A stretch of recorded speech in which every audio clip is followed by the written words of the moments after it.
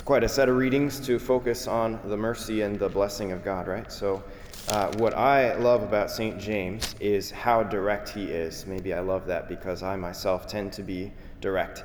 So it's this sort of jarring reading that we have where he's criticizing, right, those who are wealthy, those who are living for the world. Come now, you rich, weep and wail over your impending miseries, right? And then we finish our reading with, you have condemned, you have murdered the righteous one. He offers you no resistance. The word of the Lord. Thanks be to God, right? Like, there's something that, hopefully, right, if we're really paying attention, like, wait, I'm saying thanks for this reading, right? Like, I'm giving thanks to God.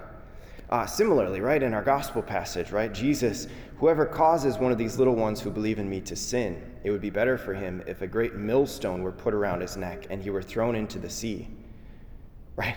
The gospel of the Lord. Praise to you, Lord Jesus Christ. Like, there's something it seems to be disconnected, or it can be, right, if we look at it from the eyes of like, wow, this just seems so harsh.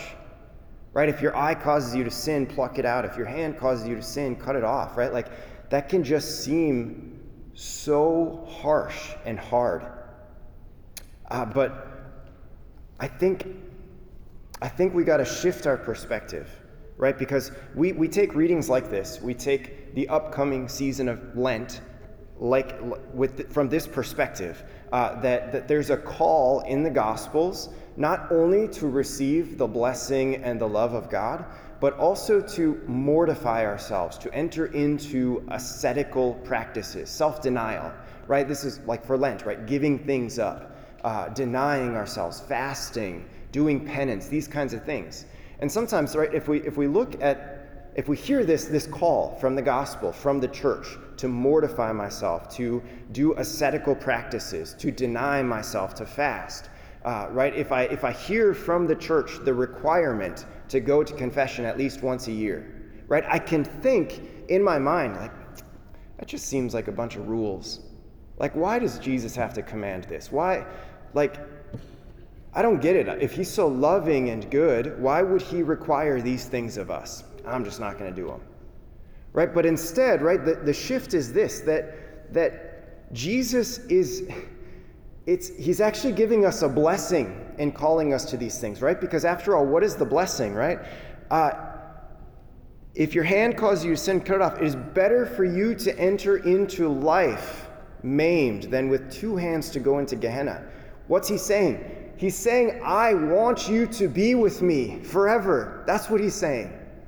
And if you go on sinning or leading people into sin, if you go on living for this world, right, then you're not going to want to live with me because you're not going to be able to handle the radiance of my love when you see it in its purest form. You're not going to be ready to stand in the brightness of the light which I am when you see me in your purest form. So the message that Jesus is trying to get across to us is, yes, this is hard, but this is ultimately a blessing. Right?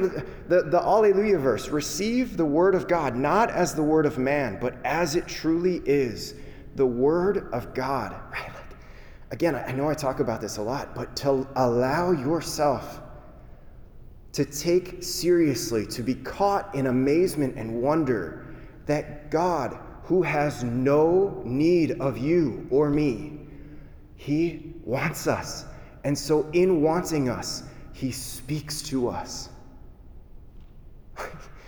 It is amazing that God is willing to be so merciful rather than just letting us go the path of destruction, rather than letting us choose our own way. He is so merciful in calling us, yes, to warning, yes, to repentance, but for the purpose of being able to share life with him forever. Like, that's just so amazing. And we might not understand it. We might not even always agree with it, right? Like, I don't understand how I wouldn't be able to receive Jesus in his fullness, in his purest form, with me as I am. I don't understand that. But he says that I won't be. And he is so much wiser than I am. He is so much more foresight than I have. And so okay, because Jesus, you want to be with me. You want me to receive the blessing of the Father. And I think I want that too. So if I don't understand it, I don't agree with it, whatever. It's not about what I think, what I understand.